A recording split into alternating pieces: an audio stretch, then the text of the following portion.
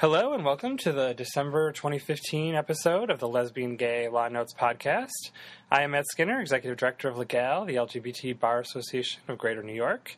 With me, as always, is Professor Art Leonard of New York Law School, the Chief Editor and Writer of Lesbian Gay Law Notes, the most comprehensive monthly publication covering the latest legal and legislative developments affecting the LGBT community here and abroad. Just a reminder, if you're listening to us on iTunes and enjoying our program, please do take a minute to rate us highly so that we will continue to gain more listeners. All right, first up this month, we began to see how the U.S. Supreme Court's June decision in Obergefell v. Hodges may have implications beyond simply the right to marry for same-sex couples. It is now being cited in cases involving the right of former partners to have standing to seek custody or visitation of children raised by gay couples. Can you start us off with a decision from the Oklahoma Supreme Court, and then we'll talk about Michigan? Okay. Well, both of these cases really raise the interesting question of when do constitutional rights begin? And to the extent that constitutional rights, after all, are supposed to be based on the Constitution itself, one would say that once a provision is added to the Constitution that will later be seen by the Supreme Court as a source of a particular right, that right exists. It's just a question of the court recognizing it. This question came up during the oral argument a few years ago in the Proposition 8 case in the Supreme Court, when Justice Scalia asked, when did same-sex couples get the right to marry? And the response to that by Ted Olson, who was arguing on behalf of those who were attacking Proposition 8, was, well, when did people of color get the right to be free of discrimination on the basis of race? And the answer is not when the court decided Brown v. Board of Education in 1954. It was when the states ratified the 14th Amendment. So the answer is clear that the right to marry existed. The question was whether same-sex couples could afford themselves with that right. And when the Supreme Court accepted that view, it meant that they had that right all along. It's just it hadn't been recognized yet. So now we have situations in these, they're usually lesbian mother custody disputes, but not always, where the biological mother, after the couple splits up, is refusing to allow contact for the non-biological mother. And the non-biological mother says, we would have married if we could have before we had the children, but we didn't because our state didn't allow us to, or even if we went out of state, our state wouldn't recognize it. So I should be treated as if I had married, or the court should use some sort of equitable doctrine to give me fair treatment in light of the fact that we were denied the right to marry. And the Oklahoma Supreme Court in Ramey against Sutton, which was announced on November 17th, was facing this kind of situation. Kimberly Sutton proposed marriage to Charlene Ramey in 2004 at a time when, of course, same-sex marriage was not available in Oklahoma. In fact, the only place in the United States that allowed same-sex marriage in 2004 was Massachusetts. And it's unclear from the opinion whether this proposal followed the Massachusetts Supreme Court opinion going into effect in May of 2004. But in any event, there was a marriage proposal. There was a non-legal ceremony, an exchange of rings. The women considered themselves to be life partners. They decided to have a child together. Sutton became pregnant through donor insemination from a sperm donated by a friend of the family who agreed that he would have no parental rights or responsibilities. And their baby boy was born on March 22, 2005. And according to the allegations in the complaint, which are accepted as true for purposes of deciding this motion on standing, Ramey was a full participant in every way that a husband might be a full participant in raising a child until the women split up. And even after they split up, they continued to live together as roommates for a while Ramey sought other housing. So after she moved out, she wanted to preserve her relationship with the child, and she filed a suit seeking a declaration of her parental rights, visitation rights, perhaps joint custody, and The argument by Sutton, the biological mother, was that because they had no written parenting agreement and because Ramey had no legal relationship to the child, she lacked standing to seek any kind of relief from the court. And the court agreed and dismissed the case. Now, the reason that the issue of no written agreement had been raised was because in the Oklahoma Supreme Court has, in 2014, in a case called Eldridge against Taylor, upheld the right to enforce a written agreement about custody and visitation in a case having very similar facts to this one. The only distinction being that the couple had executed an agreement prior to the biological mother becoming pregnant and giving birth. So the lower court's dismissal was really based on the fact that there was no written agreement here. Otherwise, the concept of in loco parentis could be invoked to show that Ramey was intended to be the mother of this child, and her relationship had been encouraged by the birth mother, and they had actually helped themselves out as the equivalent of a married family.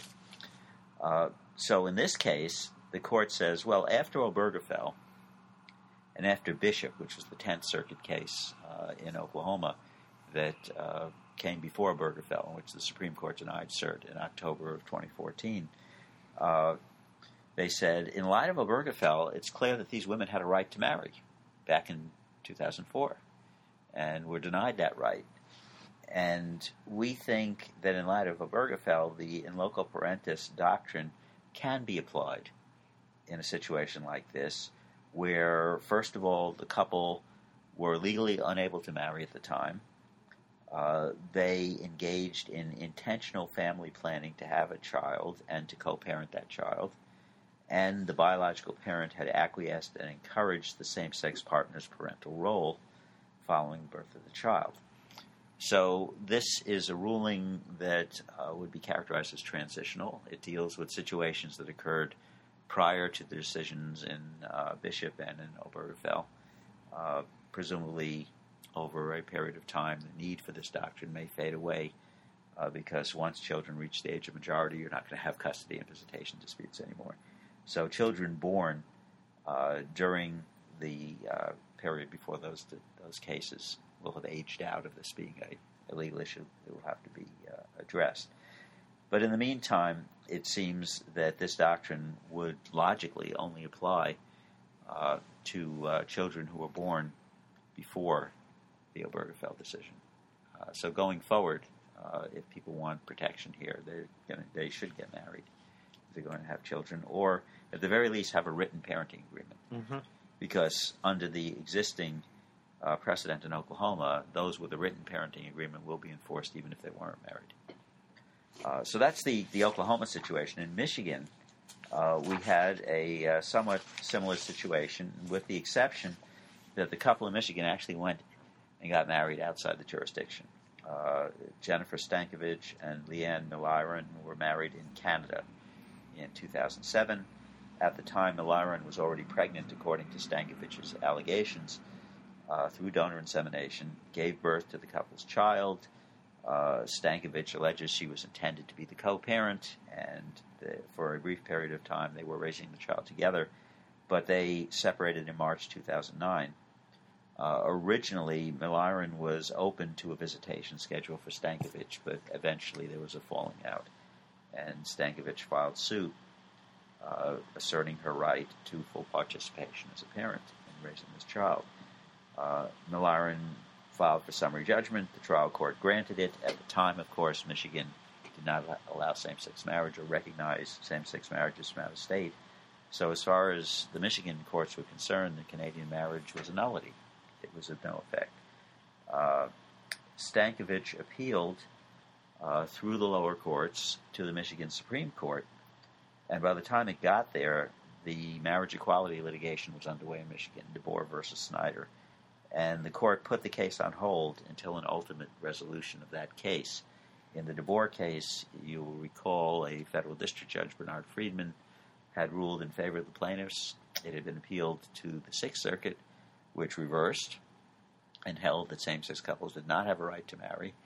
Cert was granted by the U.S. Supreme Court, and the DeBoer case was consolidated with cases from the other states in the Sixth Circuit, and so the consolidated case was decided under the name of the Ohio case of Obergefell, but of course it applied to DeBoer as well. So the Michigan Supreme Court remanded the case. They had been sitting on it. They didn't issue a decision. They remanded the case to the Court of Appeals, and the Court of Appeals said, because of the United States Supreme Court's opinion in Obergefell, plaintiff has standing under the equitable parent doctrine, because Michigan now is required to recognize the party's same-sex marriage, and the plaintiff's complaint alleges facts that, if proven, are sufficient to establish equitable parenthood. So, in effect, the court is saying Stankiewicz is basically in the same position from a legal standpoint as the husband of a woman who gives birth during the marriage to a child who is not the husband's biological offspring. And the husband could, of course, assert parental rights. They didn't address the question whether there should be a presumption that a child born to a married lesbian is also the legal child of her spouse. But I think the courts will get there. It's a matter of time. At this point, they're willing to use the equitable parent doctrine to create standing. And it's important to emphasize in both of these cases, from Oklahoma and Michigan, that once standing is established, of course, it will be treated as a normal custody visitation type dispute, where the court will have to determine whether it's in the best interest of the child to maintain parental relationships with both the women, and to establish visitation schedules, and perhaps joint custody, perhaps some kind of joint decision-making. What flows from that depends on the procedures followed in the particular states. But getting the foot in the door of standing is important. And it's important to point out that New York has not gotten that far yet. Yes. New York still relies on that old 1991 case, Allison, Virginia M. versus Allison D. Although, knock on wood, we're hoping soon we will get a new situation in New York. All right, we'll take a short break, and when we return, we'll change gears and discuss an important ruling impacting all government discrimination against transgender individuals.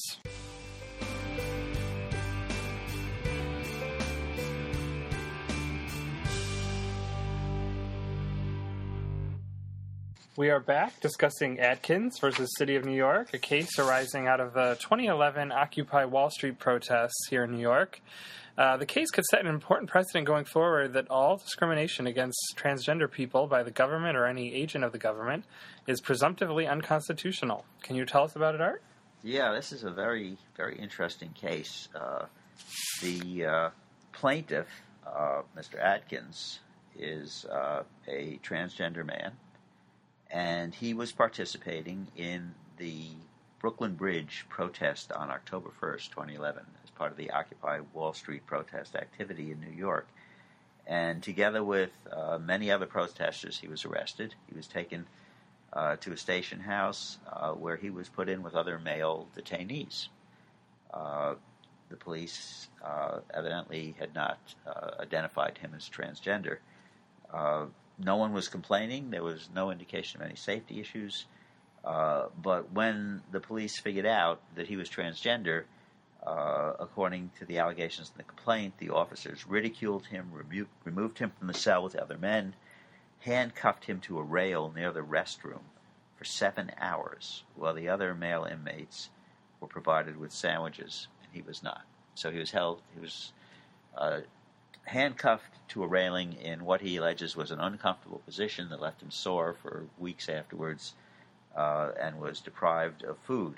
And he alleges, based on personal knowledge and on stories told by other transgender people who have encountered the New York City Police Department, that transgender people who are detained are singled out for this kind of treatment. So he brought suit against the City of New York, against Mayor Bloomberg, who was in office at the time, against several other officials under 42 U.S.C. Section 1983. The statute authorizes civil rights claims against the federal government, claiming deprivation of federal civil rights, excessive force, denial of equal rights, unreasonable conditions of confinement, failure to intervene to prevent harm, municipal liability and supervisory liability, and a whole bunch of state law claims as well, which were thrown out at an early point in the case. But the main focus, really, of Judge Jed Rakoff, who was dealing with the city's motion to dismiss, was what kind of an equal protection claim could Atkins raise? He clearly met the pleading requirement of showing unequal treatment. He was singled out for differential treatment. But the main issue was what level of scrutiny should be applied, because Rakoff seemed inclined to accept the argument, at least of the police officers in the precinct, that they were acting in accord of their understanding of the security situation and the need to preserve order and concerns even for the safety of an inmate, a transgender inmate who's thrown in with other male inmates. So this might pass a rational basis test. So the question for him is whether heightened scrutiny would apply, in which case you really wouldn't grant the motion to dismiss, because there would have to be some kind of trial of the question whether there was a substantial state interest at stake that required this kind of treatment of Atkins. So Rakoff took his lead, interestingly, from the Second Circuit's decision in Windsor against the United States. Windsor, of course, was the challenge to the Defense of Marriage Act by E.D. Windsor, which went up through the federal courts in New York before going to the U.S. Supreme Court. And at the level of the Second Circuit, a three-judge panel ruled by a 2-to-1 vote that differential treatment by the federal government on the basis of sexual orientation required heightened scrutiny, and applied the 4-factor test that has been identified by analysts of past Supreme Court equal protection decisions as factors that the court will deem to be significant in making such a determination. So Judge Rakoff looked at that and he said, all right, the Second Circuit employed this 4-factor test in the case of anti-gay discrimination and found that heightened scrutiny was merited. I should apply the same 4-factor test to transgender people, and when I do so, I reach the same conclusion. The first factor is whether transgender people have suffered a history of persecution and discrimination. Asked and answered. No problem meeting that test. That gender identity has no relation to the ability to contribute to society. And he concluded that that is a correct statement, that in fact there is no objective basis to treat transgender people differently without a showing of some specific circumstances. That transgender people are a discernible, identifiable group for purposes of equal protection analysis. And he found that that is easily met as well. And finally, that transgender people are politically weakened to the extent that they need the assistance of the courts to receive fair treatment from the government. And he found that all of these factors were met, and therefore differential treatment by the police of a transgender person requires the state to show that there is some substantial, some significant state interest that requires it. And this is really significant because although transgender people have been achieving a fair degree of protection under various federal statutes and even under the Equal Protection Clause in prior cases, this is the first time that it's really been premised solely on gender identity as a matter of the standard 4-factor test. The prior precedent that people would really look to is the Sixth Circuit's decision from 2011 in Glenn against Brumby involving a transgender employee of a state legislature in the South. And in that case, the court premised heightened scrutiny on the idea that gender identity discrimination is a form of sex discrimination using the sex stereotyping theory that the Supreme Court had adopted long ago in Pricewaterhouse versus Hopkins.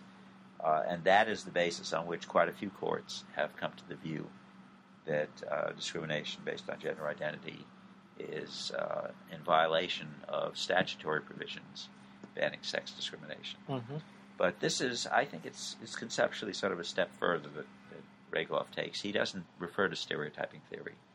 Instead, he refers to the very factors that the Second Circuit had used in finding that sexual orientation is a quasi-suspect classification. So this is an important step.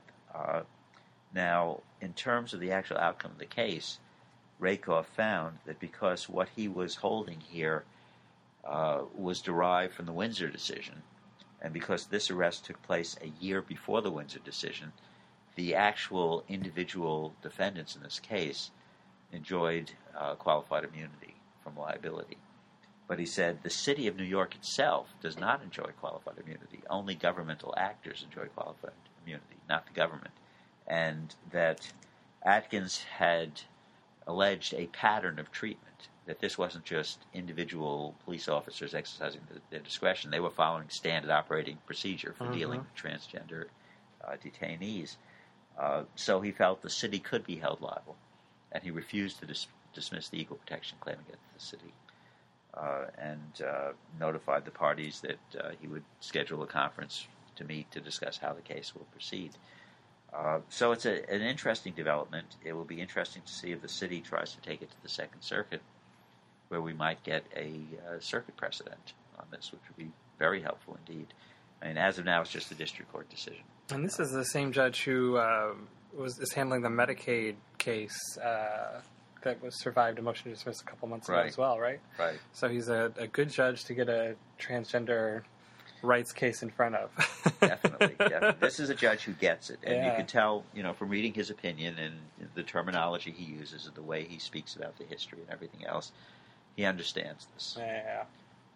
All right, we'll take another short break, and when we return, we'll stay in the arena of constitutional rights for the transgender community, but make a slight detour from equal protection into due process.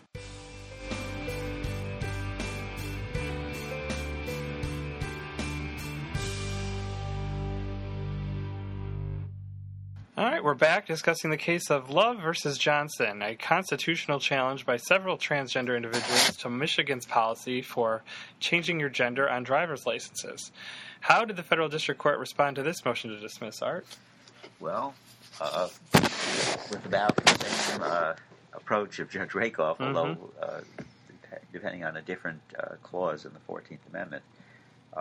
This was a lawsuit that responded to an action by Michigan's Secretary of State, Ruth Johnson, in 2011, issuing a formal policy that if someone applies to change their sex on a driver's license or other state ID, they would have to provide a certified birth certificate showing the sex that they wish to change on the driver's license or ID, and specifically providing that a U.S. passport is not acceptable as proof of a sex change. And this poses a significant hardship because in Michigan, in order to get a change on a birth certificate, you have to go through full sex reassignment procedure, including surgery, surgical alteration. And that's true in many states, although not all. But there are some states that won't even allow changes on birth certificates. And furthermore, the State Department, in recognizing the realities of the life of transgender people, has recognized that gender identity is not a matter of physical genitals. Gender identity is a matter of self-definition that needs to be recognized, certainly in cases where people are living in the gender that they identify with, are grooming and dressing that way. To have a passport that has a picture and any gender identification that's inconsistent with the way one is presenting oneself makes it pretty useless to use as an identification device to travel across national borders, which is the purpose of a passport. So the State Department has backed away from the requirement of surgery and has said what we require is a declaration from a qualified medical individual that the person is transgender and has received appropriate treatment. And we leave it up to the doctor to certify what the appropriate treatment is. It doesn't have to be surgery. And as a result of the State Department taking this position, the Michigan Secretary of State said, we won't accept passports anymore as proof of sex change. In default of that, we're going to only accept birth certificates. So for people in Michigan who, for whatever reason, are not going the full surgical route, they can't get a driver's license that depicts them appropriately. And that's quite an inconvenience. is. A driver's license is sort of a universal ID. And for people who don't drive, Michigan, like most states, issues a non-driver's license, a state identification card that can substitute for a driver's license for purposes of, you're going into cash and check, or you're being carded in an establishment that's adult only or whatever. You need an ID. And if you're in one of those states, and I think Michigan is one, where you need an ID to vote, it's significant. You need an ID to get on an airplane. Of course, you can use a passport for that. But the problem that transgender people faced in Michigan was not only the high barrier that Michigan places on changing the birth certificate, it's anyone who's born out of state has to apply to the state where they were born to change the birth certificate. And some of these plaintiffs in the case allege that they were born in states that don't allow sex changes on birth certificates. I suppose they could sue their home states, go through this whole process and try to get a court to order the state to make the change. Litigation is going on in many places around the country, challenging restrictions on changing birth certificates. But in the meanwhile, they have the pressing need in Michigan because that's where they live. So they made several arguments. One of them was that it violates their right of privacy because it means every time they use a driver's license or other state ID that misidentifies them, it is outing them as transgender to whoever is asking, whether it's a police officer, whether it's someone in the store who's requiring it, or a bank, or wherever. And therefore, they're being outed. And they were able to rely on prior Sixth Circuit precedent that transgender people have a privacy right with regard to their gender identity. Furthermore, given the history of violence against transgender people, they were able to plausibly argue that this placed them at great risk of bodily injury, this sort of forced outing if they're required to show their ID. So based on these allegations, the court said that there was a definite due process claim here, that it would be inappropriate to dismiss the case at this early stage, and the plaintiff should be allowed to develop their proof further. Obviously, on a motion to dismiss, the court is treating as true the allegations of the complaint for the purpose of testing the legality of the motion. So this case will proceed as well, and this joins the pantheon of appropriately named cases. Love versus John. All right, we'll take our last short break, and when we return for our Of Note segment, we'll discuss how 2 Mississippi Supreme Court justices announced that they do not think Obergefell is the law of the land.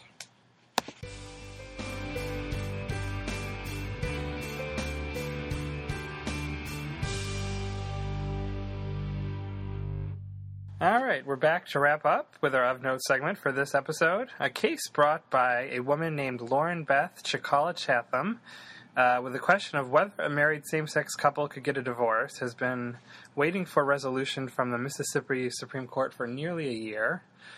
These women married during the brief window in California after the California Supreme Court ruled that there was a right to marry for same-sex couples, but before Prop 8 passed in November of that year in 2008. Moved back to Mississippi, but then relationship fell apart as these things happen, and tried to get a divorce. I believe they filed the case in 2013. And at the time, Mississippi had both a statutory and a constitutional ban. The women came together and reached a settlement on all property issues. So the only question really remaining was, can we simply order this divorce? And the trial, or the Chancery Court, as it's called in Mississippi, the trial court, said that he could not grant them a divorce. So they put a question before the Mississippi Supreme Court. There was oral argument last February. They also asked for supplemental briefing. And then they just sort of sat on it. And after Obergefell decision was handed down by the U.S. Supreme Court, both the Attorney General in Mississippi and the parties just said, can you just please enter an order at this point? There's not much left to decide here. So nearly 5 months after the Obergefell decision, they finally did that. 5 of the Mississippi Supreme Court justices signed a simple order in support of the same-sex couple getting a divorce, reversing the previous trial court order ruling that the women could not. 4 justices objected to the order, however. 2 justices agreed that this was the right decision, but said that there should have been a full published opinion for the purposes of all the folks in Mississippi having clarity on what the new state of the law is in Mississippi. Like several of the Louisiana Supreme Court justices did in July, however, Justices Jess Dickinson and Josiah Coleman, however, penned separate dissents setting forth their views on why Obergefell could be ignored. And they relied chiefly on the Obergefell dissents by Chief Justice Roberts, Justices Scalia, Thomas, and Alito, and both of them supported the other dissent of the other justice. Looking at Justice Dickinson first, he claims that Obergefell is the kind of decision that is in no way a constitutional interpretation, but rather is a legislative act by a judicial body that, as Chief Justice Roberts put it, a decision that has no basis in the Constitution or Supreme Court precedent. And then he offers as an analogy the sort of worst possible example of such a situation as being if the U.S. Supreme Court concluded that gun violence impedes the flow of interstate commerce, leading it to interpret the Commerce Clause as granting the Congress power to confiscate all privately owned guns. And then as the principal support, of course, neither of these justices have any real legal support to cite for the idea that a Supreme Court decision can be ignored. But they found this statement calling for constitutional resistance that was posted on the website of the American Principles Project in October. I think it's interesting to focus just for a moment, since we have a little time, as we're running shorter than we normally do on our podcast, that there is a strand out there in the country of legal scholarship and legal thought that considers the Obergefell decision to be totally illegitimate. And it's really based heavily on Justice Scalia's assertion that only those constitutional rights that the founding generation or the adopting generation of a provision would have recognized can be recognized by the court. It's the idea of freezing the Constitution at the time of adoption on the theory that because it's a written Constitution, it can't be changed. And because of interpreting the language of the Constitution, we have to interpret it to mean what the framers intended it to mean. This is a view of the Constitution that has never had the support of a majority of the Supreme Court. It's a rather extreme view, and it's contradictory of the views of the framers themselves, Madison in particular, who talked about the Constitution as something that you make for the ages, and that each generation has to adapt it to its own needs. And so it's an ahistorical view that purports to be based on history. And of course, neither of these justices here or other folks that sort of side with them ever talk about Loving or Lawrence or Windsor and how, by the time you got to Obergefell, it was really a connecting the dots sort of issue more so than just pulling it out of thin air. Well, the point is that Justice Scalia predicted Obergefell in his dissent in Lawrence, and in fact anticipated it in his dissent in Romer versus Evans in 1996. So it seems to me that there will be this stubborn minority who will insist that it's not legitimate. Yeah. But then, there's a stubborn minority of liberal scholars who say that Citizens United is not legitimate, or that Bush v. Gore, which gave the election to George W. Bush in 2000, was not legitimate. The losing side frequently raises the issue of legitimacy. It just seems to be special vehemence here. But I suspect that will fall away because public opinion continues to develop in support of marriage equality. And as marriage equality has been implemented around the country, and it has not caused any major disruptions or any major outbreak of heterosexual couples rampantly divorcing or abusing their children or whatever, it will come to be seen as just the normal part of the landscape. But for now, it's a rallying point, and we see that in some of the position statements by the Republican presidential candidates. And there's to be also an obsession with what the vote count was in Obergefell, that if it was a unanimous decision, it would be different, but because it was 5-4, that really calls into question. And the other justice here sort of said, well, what if 5 justices, said that every household is required to own a giraffe, or the Constitution requires all members of fill-in-the-blank ethnic group to be removed to work camps. And I don't know if he was being joking there or not, because, of course, there is a decision that says such a thing is constitutionally okay. Right, although it's a decision that's been widely discredited. But the point is that this is loser's remorse, and I think it fades away over time, that whether it's a 5-4 decision or a unanimous decision, it gets absorbed into the body of federal case law unless it's specifically reversed by the Supreme Court. The fact that it's 5-4 makes no difference. And I don't see that the people who are so upset here were critical of Bowers versus Hardwick, which was a 5-4 decision. Yeah. And so many of the Roberts Court's decisions have been 5-4, going in conservative directions, and Citizens United and the Heller decision, right, and Shelby County Voting Rights Act case. So are all those similarly, discredited? I would argue that they are. Right. But I don't think I put a manifesto on the internet to that effect, encouraging lower courts to refuse to follow them. And another thing this situation sort of brings up is so many state Supreme Courts now have elected.